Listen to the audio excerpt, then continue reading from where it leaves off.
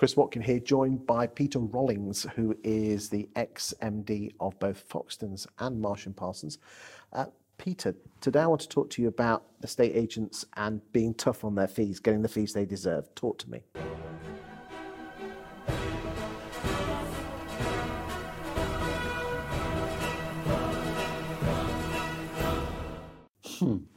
Well, it's one of my big things I've banged on about forever. And obviously at Foxtons, we were famous for having tough fees. 2.5%? 2.5 and 3. We were actually 2.5 sold, 3 multiple. But obviously we did our 0%. So that's, again, my view. If you want to do an offer, you can't have 0.5% or, anything apart from nothing or everything. Because anything in the middle is down and dirty and cheap and naff. So that's the key. I mean, talking about 0%, why do you think Foxtons still, I seem to be very good at that one, but there's plenty of other agents that go into a new town with 0% and they ball out? Because they're not well known enough. You need the both. You need the brand recognition as well as Well, we didn't to begin with. The first time we did it at Foxtons was in 1985 when we were it was a second office in Fulham. Whose idea was it? It was a guy called Andrew Wildblood. Believe it or not, it wasn't John's idea. It was a guy called Andrew Wildblood. He claims it anyway. Who was my boss in Fulham? Great guy. But it was, it was incredibly effective.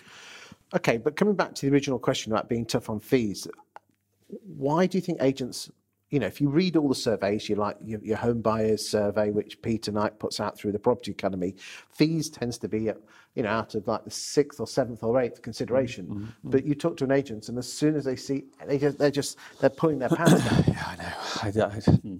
Well, it's a massive issue. My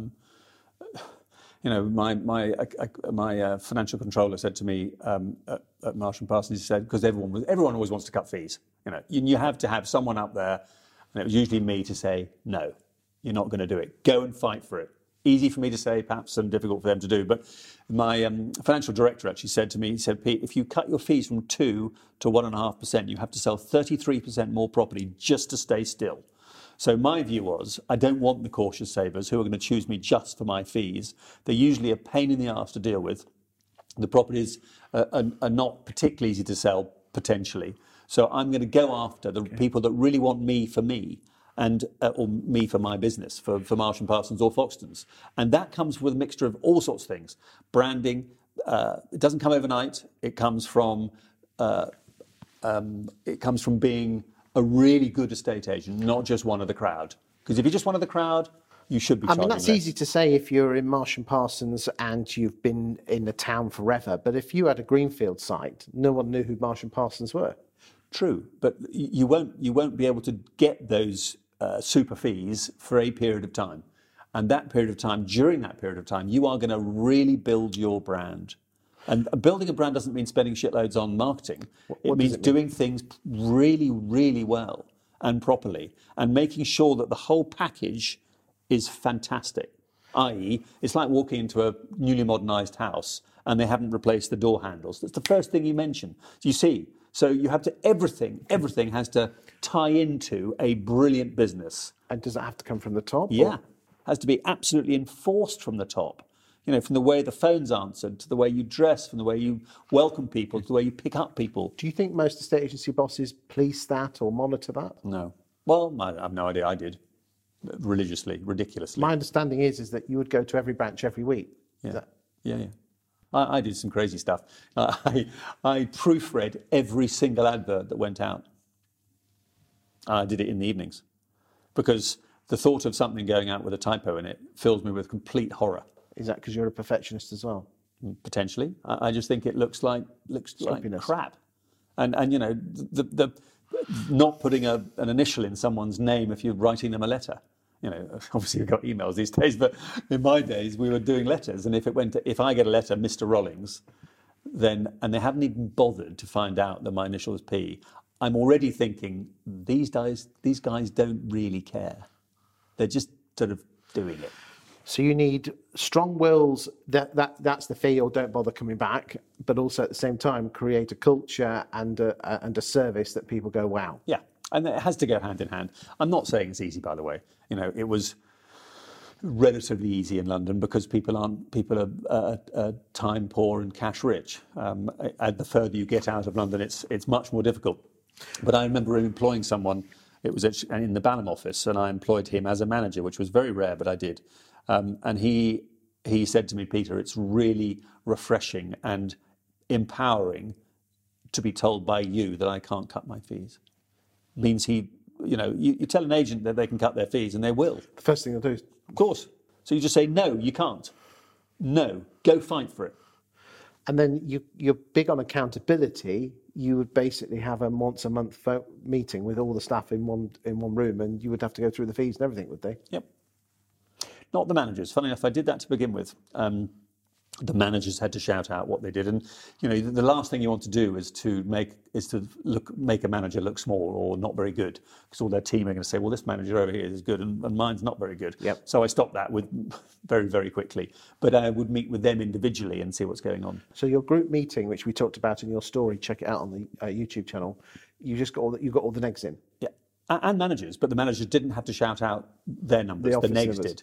But did you get all the individually? Managers, but did you get the managers into the room at one time? Well, it wouldn't be. I mean, yes is the answer, but it wouldn't be the big company meeting. The big company meeting was shouting out all the numbers. But it was managers and negs, but the managers wouldn't shout out numbers because they're not negging. They're just valuing. But if you think about it, if the negs are pulling their weight and doing the numbers, the figures should follow through to the office anyway. Of course. Yeah. Do you think agents focus too much on the office and not necessarily on the negs when it comes to numbers? Well, I suppose so, but the negs won't be able to do the numbers unless the manager is getting the instructions for them to do the numbers. So it's like a virtuous circle. True. The manager has to be effective. I've got rid of lots of managers in my time because they're not effective. They're not getting the instructions because they're sloppy or not very good or too nice, usually too nice. And they just want to please everyone the whole time. You have to go and fight for fees. You've got to say no. Can that be trained? Yeah, I think so. Definitely, yeah. How do you train? Well, you've got to toughen people up. You've got to tell them to say no. No is a difficult thing to say.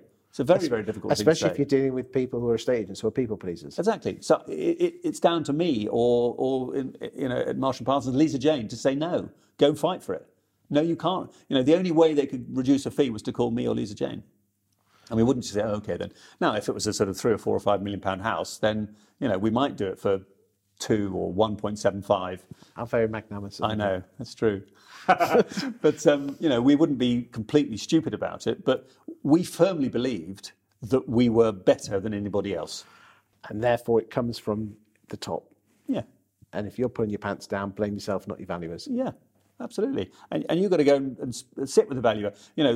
We had Repit at M&P, and I got an email via Repit of every single instruction and every single sale. So I used to get sort of 300 emails a day from Repit, and I just go through them and say, yep, easy. Oh, hold on, this should be 2.5. It's 2. What's going on? Accountability. Mm-hmm. Look at your numbers. Yep. Lead from the top. Mm-hmm. You heard it here first. Don't blame your valuer, blame yourself. Oh, there's no such thing as a bad employee, it's only a bad boss. Thank you for your insight today, Peter. Thank you. Pleasure.